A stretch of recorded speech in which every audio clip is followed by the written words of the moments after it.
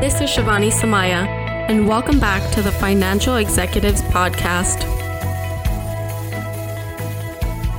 At the height of the pandemic, when the lockdown forced us to stay at home and gave us some of our time back in the day, I certainly found some comfort in binge watching and rewatching some of my favorite movies and TV shows. And yet, despite the production halts that seemed to limit and impact how content was being filmed and released, the streaming services, in a very minute and minuscule way, gave us a way to keep sane and definitely helped me get through some of the darker days of COVID. As part of our longer ongoing series, I had the pleasure to speak with Katherine Gill-Charest, Executive Vice President, Chief Accounting Officer, and Controller at Viacom CBS, about some of the pre-existing challenges the entertainment industry was already facing and how the pandemic has informed their business strategy moving forward. I want to thank you for joining us today. And before we jump into this conversation, can you give us some idea of your background and how you came to Viacom? Sure, Shivani. First, thanks for the welcome. And I can share with you that you were not the only person to binge watch their way through COVID. I and many others joined you. So we have that in common. But it's great to be here and happy to give you a little background on my journey. I started in public accounting way back with Price Waterhouse. And it was Price Waterhouse then before it became PwC. After that, I was in financial reporting roles in NYNEX, another name people might not all recognize, but that was before its merger with Bell Atlantic, which was a precursor to Verizon, and also Time Warner, soon after Warner Communications merged with Time Inc. And then I left Time Warner about a year before the AOL Time Warner merger talks. From there, I went to Young and Rubicam. I was initially the assistant controller there and then became controller. And when that was acquired by WPP, I stayed with WPP for quite some time after that acquisition and became the chief accounting officer for WPP. I really enjoyed being at WPP, but I did eventually find that I missed being in a company that produced content. So I had an opportunity after Viacom and CBS split to join Viacom in 2007. And of course, now I've come full circle with the merger of Viacom and CBS, which happened in December of 2019. And I became the controller and chief accounting officer of Viacom CBS, where I report into our CFO, Naveen Chopra. And in that role, I oversee the accounting, the financial reporting, financial compliance, and shared service operations of the combined company and all of our divisions, which is actually the part of the role I would point out in terms of being, really notable. Our controllership organization is fully centralized. It's not a traditional corporate finance function. We do the accounting and reporting for all of the divisional operations too. So we're still integrating after the merger. So we have currently varying levels of centralization across our shared service centers and centers of expertise, but we're getting there. And we also keep an embedded presence in our divisional finance operations so that we can still maintain that really important connection to the business and the broader finance support functions. I also like to get involved with organizations who, study accounting and can influence accounting and reporting regulation and interpretation. So I've been a member of FASAC for the past 2 years. And earlier this year, I joined FEI's Committee on Corporate Reporting, which is what brings me here today. And I'm excited to spend this time. That's really exciting. I always like to hear stories about people whose career kind of takes a full circle, and it was refreshing to hear that you managed to find a way back, to a company that was producing content, seeing as you had missed it so much. But that, in my opinion, positions you in an exceptional place to understand the industry. And you've mentioned that you've switched around in a couple roles within the media and entertainment industry since pre-2007. And so I kind of want to get a better understanding about, from your perspective, what is different about the media and entertainment industry now as it was compared to when you first joined this space? Yeah, well, I mean, when you think about it, I joined the space the early 1990s. So it's really different. I guess a few themes stand out to me particularly. The first one I would have to say is industry consolidation. It's funny, as I was just walking through my background with you, I actually hadn't realized just how impacted my own history has been by industry consolidation over the past 30 years.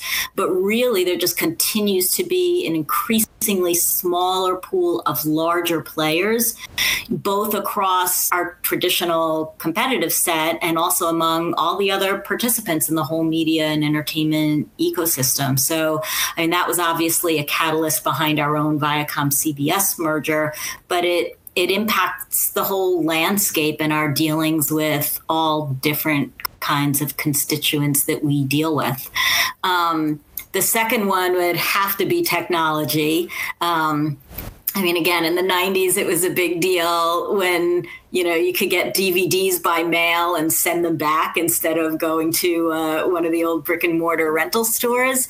That was what demand viewing was if you didn't record something on your VCR at the time. So the internet just really changed the world starting around then, and the proliferation of connected devices where you can access content and also, connect with each other through social media. So it makes the whole content viewing experience way more social through that technology. And ultimately, of course, that led to the rise of streaming, which was and continues to be a huge opportunity for our industry, while at the same time, challenging all of our traditional business models.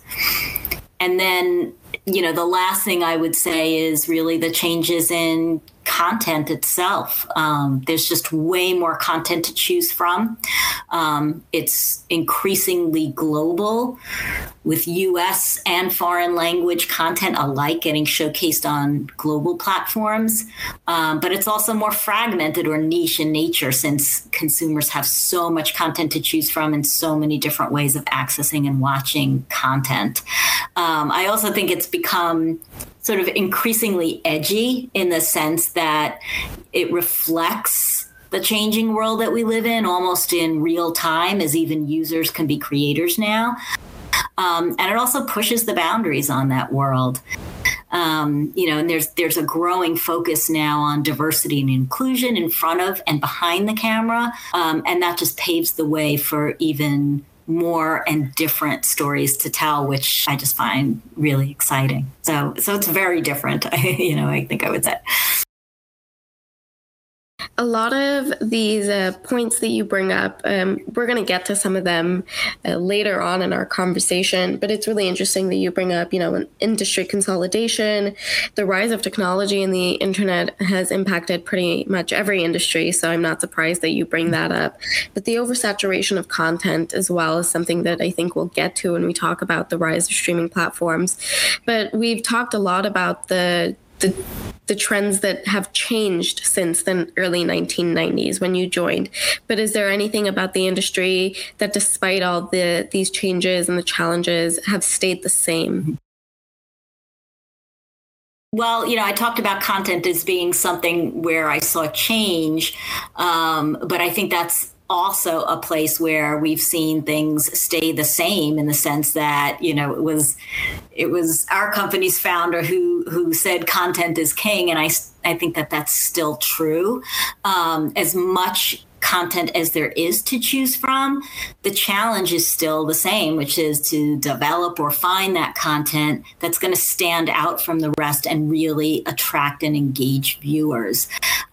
So for me, one of the things I really love about being at Viacom CBS is just how viewer focused we are. Our cable channels are among the most widely distributed networks in the world, like Nickelodeon and MTV. And we have networks with a really long history of giving their viewers the content they demand, like a CBS or Showtime. And then Paramount's huge film library. I mean, there's just something for everyone. And for us now, that rich content feeds our streaming services, which is a great opportunity for us. I also think sports is something that's been a continual draw for viewers. It just continues to be a key attraction. And I think that's particularly important now since it's a real draw for live viewing. And otherwise, as you know, we just live in a highly on-demand world as it pertains to content. So, sports is something that just continues to bring live viewers to the table. And then the last thing I would say is, just relationships in general. The importance of relationships is the same as it ever was. It's, relationships with talent or our distribution partners, our ad customers, our employees. All of those relationships are critical to the overall effectiveness of the company and how all of its functions can work together effectively. So that's something that, to me, is still as important as ever. That's very refreshing to hear, and I'm really glad that you bring up relationships as a crucial component to something that stayed pretty constant throughout the changes of the industry, because I think that bleeds really well into, the next question that I have for you, which is, as a finance executive, you work in a financial environment, but what is it like working in a finance environment, but partnering with creative people, and what do these relationships look like and mean to you? I mean, for me personally, it's a literal, it's a dream come true. I mean, my personal interests have always been in media and entertainment. I am just in awe of creative talent. I wish I had more of it, but I'm in awe of people who do. And I genuinely believe that storytelling, reflects the world we live in, but it also changes that world. And that makes it a really powerful medium. And I think that being part of that world is just a gift, even if I don't get to be a direct part of the creative process. But our management and our teams are cross-functional. And I think for me, it seems like collaboration is just at an all-time high in our company. Our senior leadership team crosses content, revenue, streaming, finance, and other disciplines across the company. And, there's regular conversation and discussion and meetings about opportunities and challenges across all of those functions. And the decision making is really collaborative. It's based on what's in the best interest of the company and its strategic priorities that it's working towards. So right now there's a lot of discussions around our streaming KPIs and what's the best way to assess return on content investment and those kind of things. But from my perspective, what's really important to me as a finance person is that all of our leaders have a really strong appreciation for financial discipline and even the importance of transparency in accounting. So we're real partners, each bringing what we do best to the table and working together towards a common set of objectives for the company that encompass our creative priorities and also our obligations as a public company. You mentioned that collaboration is at an all-time high, and I picked up on that because it's interesting. It's contrasting to the world that we live in, where you would imagine the pandemic would force collaboration to kind of be impacted in a negative way, given that you can't physically work with anyone. But again, this leads me to my next question to you, which now I want to pivot a little bit more towards, the challenges that came with COVID-19. And so what I want to ask you specifically is, as an entertainment industry company that offers a variety of production services ranging from cable network, TV entertainment, to live streaming of sporting events, to filmed entertainment, and now streaming services, what area or aspect of your business faced the most challenge because of COVID-19? I mean, I don't know if I would say one area faced more challenges than the other. I would say they all had challenges, and we also found opportunities. But I think that the pandemic just magnified some of the challenges that already existed in the industry. So while there were some specific things around COVID, I know we're going to talk about, production and disruption in a little bit. But a lot of the challenges we faced, were really present in the industry even before COVID. So, on the TV side, the traditional linear model continued to face that persistent trend of cord cutting and shaving, but the traditional linear business is still a great business that generates a lot of cash flow. So, it's challenged, but there's also opportunity there. There's still tremendous value there in our channels and our brands. And now they can serve as the foundation for our streaming services, and on the film side, adapting and staying flexible with how the traditional theatrical window is evolving, was certainly a challenge there. But again, you have a studio like Paramount. It's a legendary film studio that has these great franchises and movies, and those can now serve theatrical and streaming audiences. And then in streaming, of course, there's a challenge to gain scale and be able to financially prioritize our investment in streaming, but the opportunities there is huge. So, I think with all of the different areas, certainly they face challenges because of COVID and before COVID, and they will after COVID. But the important thing is to be able to see the opportunities that are there as well and be able to execute on those as a company. Something that I picked up on that I want to keep going here is you mentioned that not only did it magnify some of the challenges that were already present, but you brought up the example of traditional TV business models. And I want to bring that up because I know that specifically for your company, the cable network industry, it comprises of a significant portion of your earnings and your revenue. So at the same time that the pandemic took 1.8 million consumers away from their TV services, it also created this huge growth in streaming culture.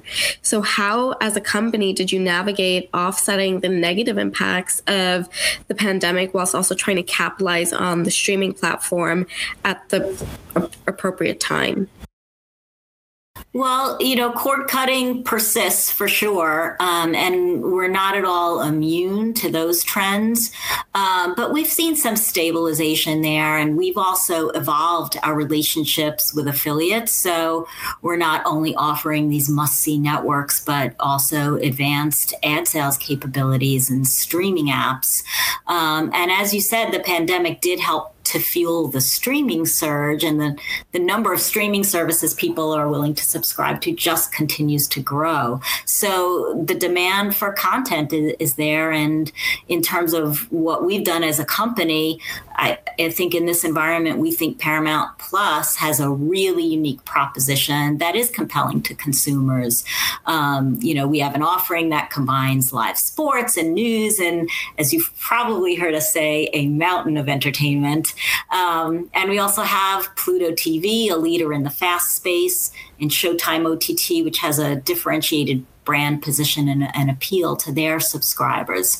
We're also expanding internationally, going to market there in different business models. We have our owned and operated services, which is primarily, how our business model works in the US, but also bundling our offering in European markets through our Sky partnership and Sky Showtime JV that we announced earlier this year. We have an incredible breadth and depth of content that's compelling to global audiences between the Paramount films, the shows from CBS and Showtime, our cable channels, our international free-to-air broadcasters.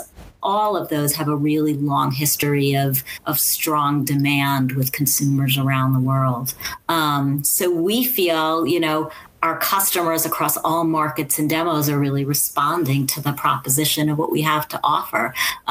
Whether they're watching UEFA, they're watching our movies, like A Quiet Place or Clifford, reality tentpoles like a Love Island or a Survivor, lots of kids programming with SpongeBob, iCarly, scripted originals like Evil and things. As we ramp up our content, we increasingly believe there is just something for everyone on Paramount Plus. We're also one of the largest Spanish language producers in the world, and even create local versions internationally of some of our really popular programming, like our Shores franchise. So it's a lot about the content proposition, and we're supporting that content proposition with also the strategic distribution partnerships and marketing to ensure that we're top of mind for consumers, who are looking for content and a streaming service. I want to take a second here to hone in on the financial aspects of, what it means to support the rise of the streaming culture. And it seems like there's an attendee question that's come in that speaks to this, which is, as you see the revenue shift from these different channels of production that came as a result of the pandemic, what specific headaches, if at all, if any, did that bring for the finance team? Yeah, I think, as any of the companies who are experiencing working in different mediums now, from a finance perspective, it's a challenge to understand the utilization and monetization of the content and as it moves across all of our platforms. So what we're spending a lot of time doing right now is working through what's the best way to assess how that content is performing and monetizing in the different windows, and also how to use that content across each of the windows. So what is it doing for our cable networks or our broadcast network? How is it performing on streaming? And what's the best way to assess that and the best way to utilize the content? So it seems like there has been some interest in your answer, because we actually have a follow-up question to the question I just posed to you. And I also, before I get into that, want to take a second to reiterate that much of our conversation here today, Kathy, is really guided and driven by the attendees on the platform. So I want to encourage a lot of the people who are on and listening to us to submit as many questions as they would like to really get their conversations heard. But the question that I have here is a follow-up, which it reads, are current FASB standards adequate for the new media that Viacom is undertaking, specifically the upfront costs in setting up a platform like Paramount Plus? I think, in terms of the accounting rules, the relatively recent change on film accounting that acknowledged monetization as a film group, I think was really a good advancement for anyone who's involved in streaming. And I was involved in those conversations with the FASB, as were, many other companies, and getting them to acknowledge that not every piece of content can be measured in direct revenues, which was a requirement of the old standard, was huge, because companies were spending a lot of time trying to figure out how to allocate indirect revenues and things like that in a way that wasn't particularly valuable for anyone, either in the business or necessarily the readers of the financial statements. So I actually think in that particular instance, the FASB was really responsive to that issue, and came up with a standard that I think works better. All standards have some challenge in their application, and this one's still relatively new. But I thought that was a good move and a good win, in a sense, to getting the FASB to listen to that issue. On the topic of content production, I want to get a better understanding of now looking at how the production halt that resulted as the stay-at-home mandate posed by COVID-19. How did these production halts impact and inform your production strategy? Can you talk about the impacts this had on the business model as well?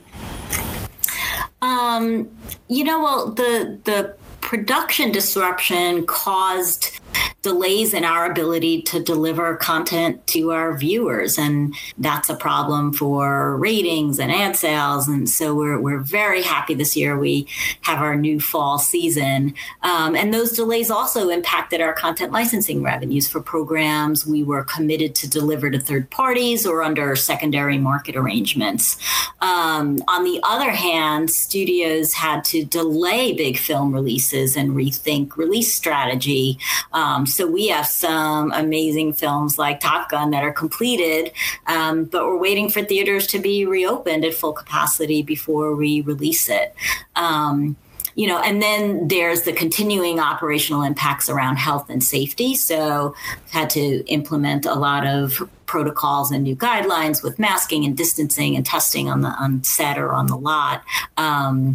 So there's definitely been a lot of impacts there, but I think we've also learned a lot from those experiences. We've learned how to shoot things differently, utilize remote locations differently, things like sporting events. We would have to have multiple crews in case COVID broke out in one of the crews. So there's been a lot of learnings that happened during the pandemic as well that I think we can benefit from even beyond COVID. It's really interesting for you to talk about how, I recognize and I agree that, the production halts and the pandemic has definitely challenged a lot of the ways in which your organization and your overall industry at large does business. But it seems like some of these changes that have been brought on are for the better in terms of taking greater account of health and safety into account. But that was just an interesting concept that I picked up on. Seems like Oh, sorry. Go ahead. No, I was just going to say that, the lens for everything we did was safety. So the communications that even came from our CEO and across our leadership, emphasizing safety as that focus was just critical. Like everyone else in the industry, we had shutdowns, first more broadly, and then sometimes case specific as productions that started up might be halted again, sometimes stopped and restarted by false positives or an overabundance of caution. But whatever those specific causes, certainly a lot of time and money can go to waste. So we did have to learn how to do things differently, that's for sure. And on that note, there is an attendee question. We talk about health and safety, but this attendee wants to know, in what ways does the streaming platform of Viacom ensure or help parents that have means to prevent children from watching programs that are not age appropriate?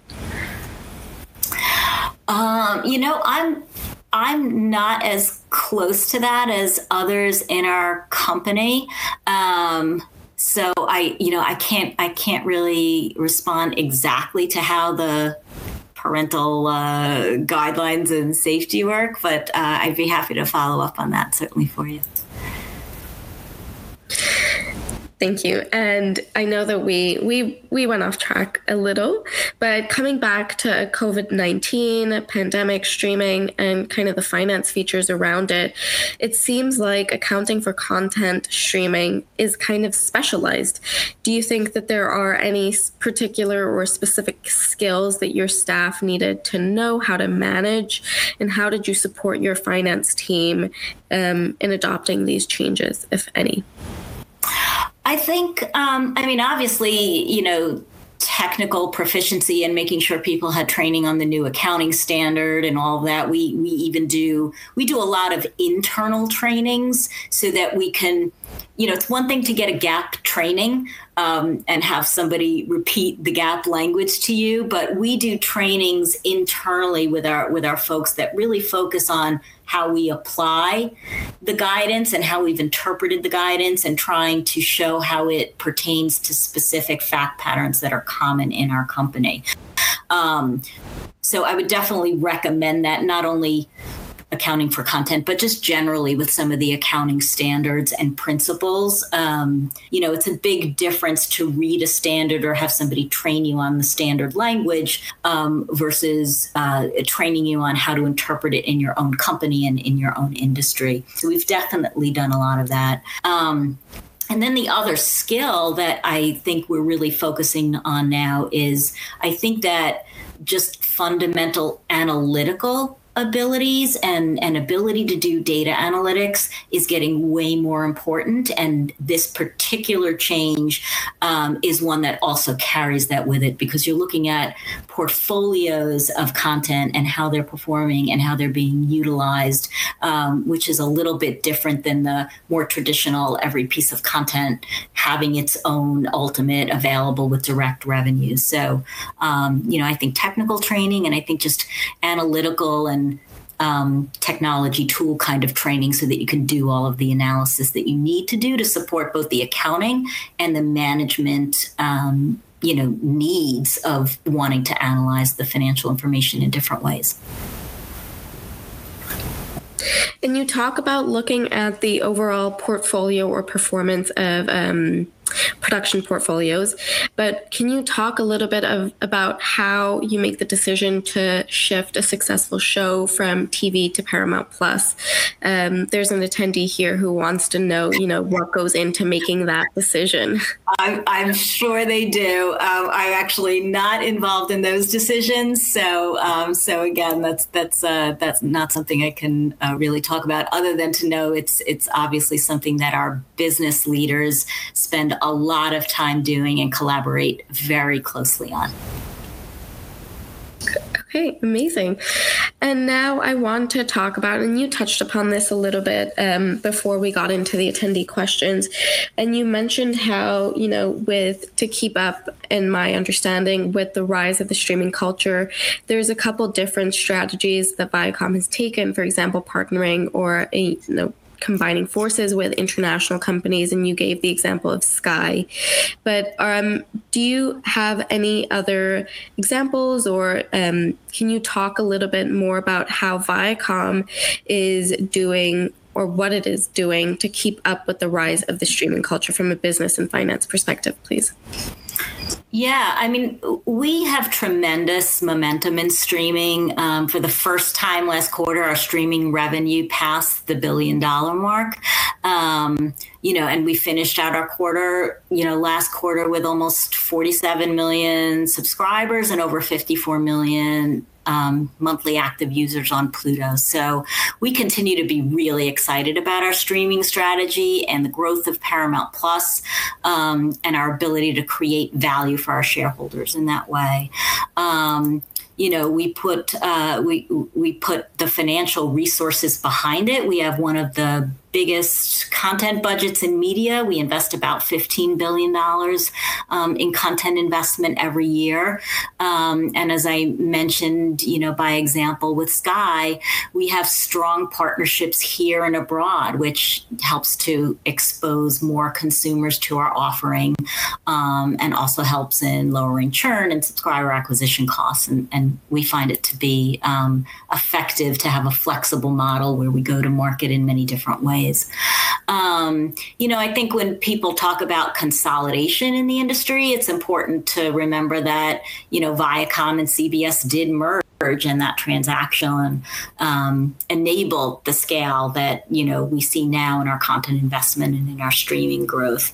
So I think we'll always try to find additional ways to create value, but I think we're going to continue to execute on our playbook. And, for anybody who follows our company, that focuses on adding streaming content, launching in new markets, getting important distribution deals, building customer more awareness, while continuing to optimize our traditional media businesses that give us that solid financial platform and great content assets that we can build our future on.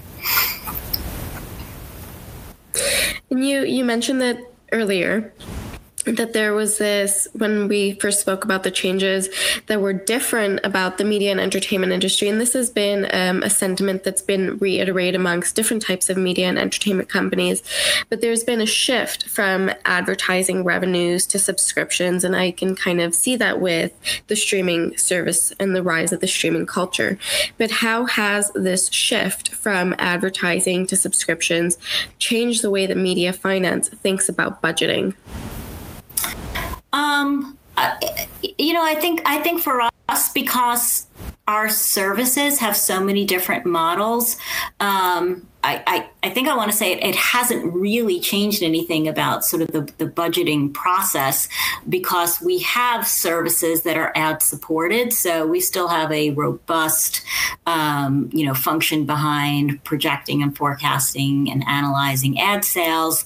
And then, of course, we have an affiliate stream that carries with it the affiliate relationships, some of which are fixed and some of which are variable with subscribers. And then you add the streaming subscriptions to that. So it's a change in composition and a change in, number of services and different types of models. But the fundamental behind the scenes efforts from a finance point of view are similar. And I say similar, not the same, simply because some of those services are still very new.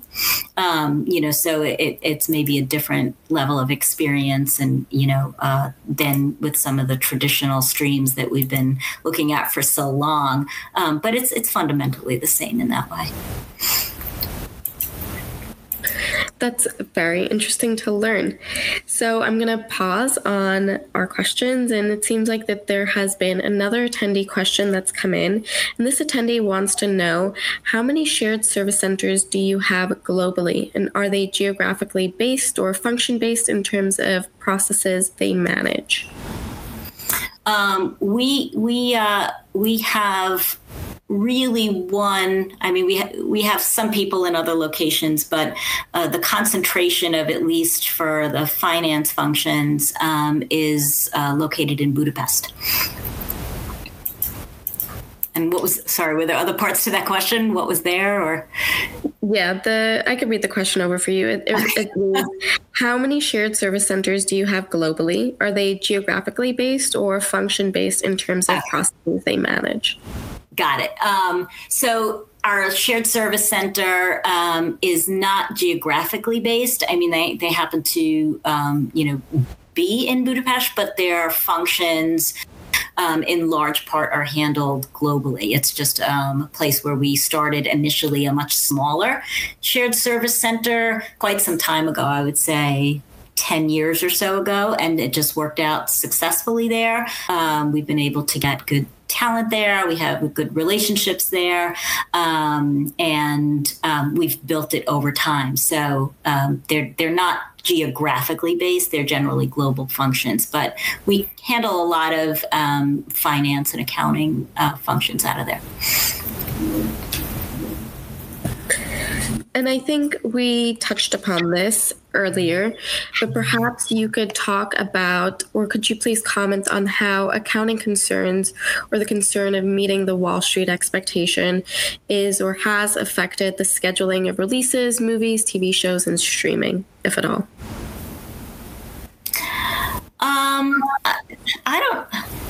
I don't really see it affecting it. I mean, we all know we have quarterly earnings, but the creative process, and especially with COVID over the last 2 years, there's so many other variables that it's not really driving the decision making. I think the connection with analysts and things is just making sure they sort of understand. If we change plans or change release patterns, that's well understood, so it doesn't create gaps in expectations, but it's not driving. And And do you expect that either organic, so acquisitions, or inorganic growth built from within is more likely to be larger in the next 5 years? That's something I'm not prepared to comment on. And actually, this is a very interesting and very timely question that's come in, so I want to bring this up, which is, how has ESG impacted the Viacom CBS culture? It has really impacted it. I mean, Viacom has a long history of being involved in particularly social types of things. And, we have something that is called Content for Change. It's a program that started at our cable network BET, but is now expanded across our networks. And we have always been involved and just continue to be involved in, content that gives good representation for diverse populations, that talks about issues. We have a lot of awareness around mental health and efforts to portray, mental health things in a positive light. So we've been involved in that for a very long time. I think that from a finance perspective, what has really changed in the last year or two is the focus on the information that gets reported in ESG books and reporting. And of course, some of the efforts or the trends toward regulating that more and things like that. So we're finding ourselves a little bit more involved than we used to be as a finance organization to make sure that information is being vetted and reviewed in the right way. How it's being reported, who's involved, and those kind of things, almost SOX-like in a way, in terms of the reporting in that area. And that's really been the big change, I would say, in the last year or two. On the topic of diversified content and creating content for social good and social betterment, there's an attendee who wants to know how much of the content is foreign language. Do you see a growth in the rise of foreign content? Yep. I don't know how much. But we are one of the biggest Spanish language producers. So there's definitely, I think, an increase in foreign language content because it can be used, of course, locally, but also on global platforms. There seems to be a growing demand for it. So we are definitely seeing, I think, more foreign language programming or versioning. As I mentioned, we've taken some of our franchises like The Shores and done localized versions. So even in that way, the franchises that are really strong and can translate, so to speak, to other markets, we can do local language versions of those, and we're definitely seeing more interest in those in the local markets and globally. And I want to take a second to remind the attendees that we are nearing the end of our conversation today. So I encourage you to continue sending in your questions because they have been exceptional in guiding this conversation.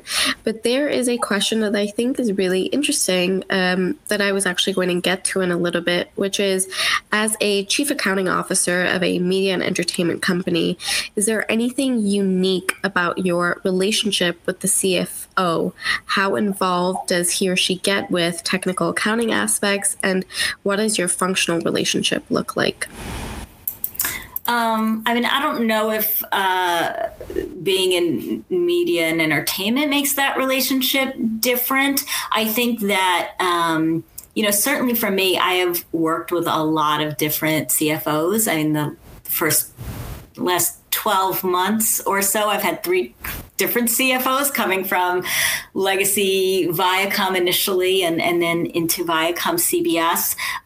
So I think that relationship is driven a little bit more by the 2 people involved. So for me, certainly, I think I've had more strategic type CFOs in my recent history, which I think is a trend. The CFOs have been looked at more as business and operational partners for the CEO. So I would say not that involved and not needing to be that involved sort of in technical accounting, which I think very squarely fits on my plate.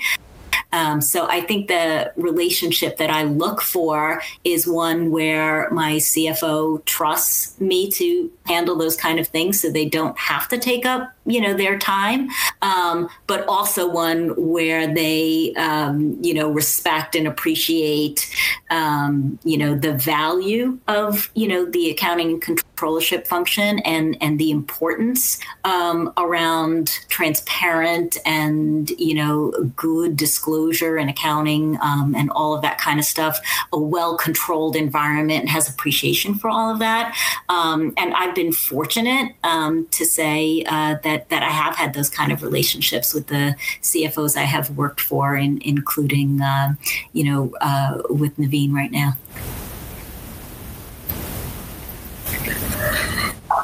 You talk a lot about, having trust in the role and trust in the relationship.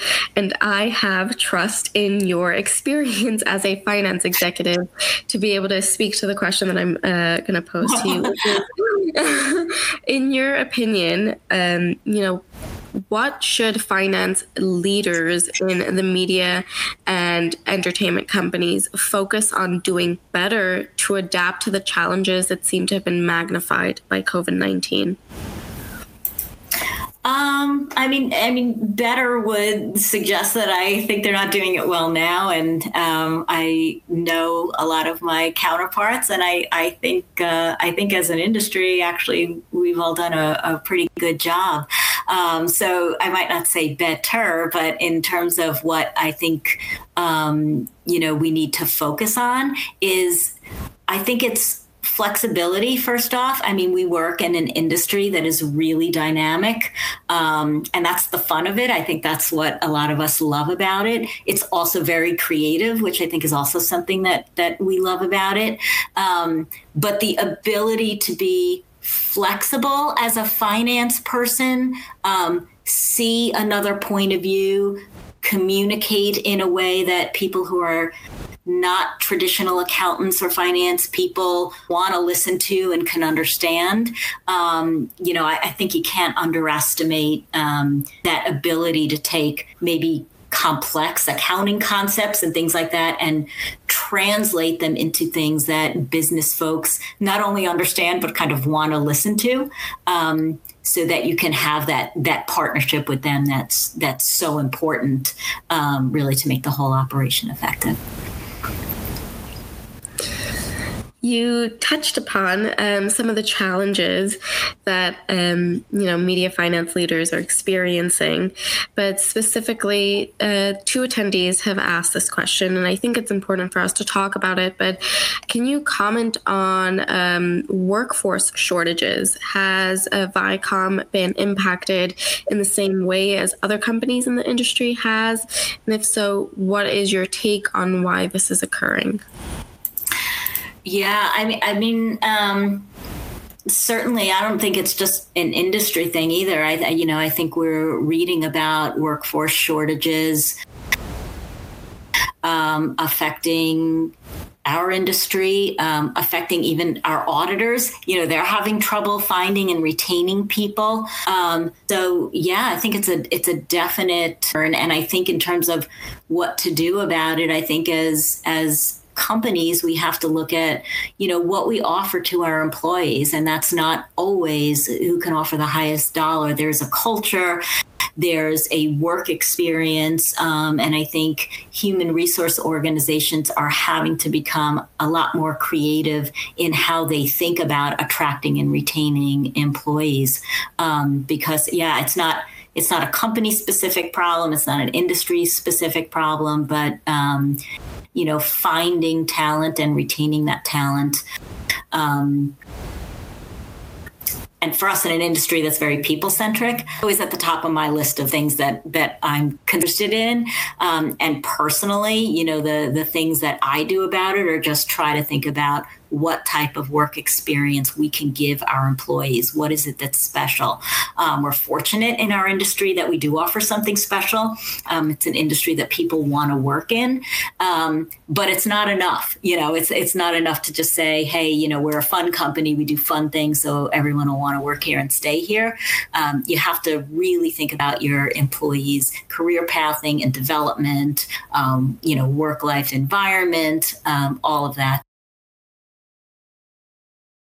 Absolutely. I think you are crucial. You have to give value to the employer, to the employment, and, value the work that they bring you. It's a very relationship centric organization, from what I'm getting, Viacom is. But this has been an exceptionally insightful conversation for me. I know I personally learned a lot about how business models have been affected with the rise of the streaming culture. I've learned a lot about what Viacom specifically has done and what is doing, to keep up with these changes. But I want to thank you for your time, for being here with us today, and sharing all your insights and what you've learned about the industry as being, a finance executive for a significant number of years. So thank you so much, Kathy, for being here with us today. Thanks so much for having me. It was fun. Thanks a lot.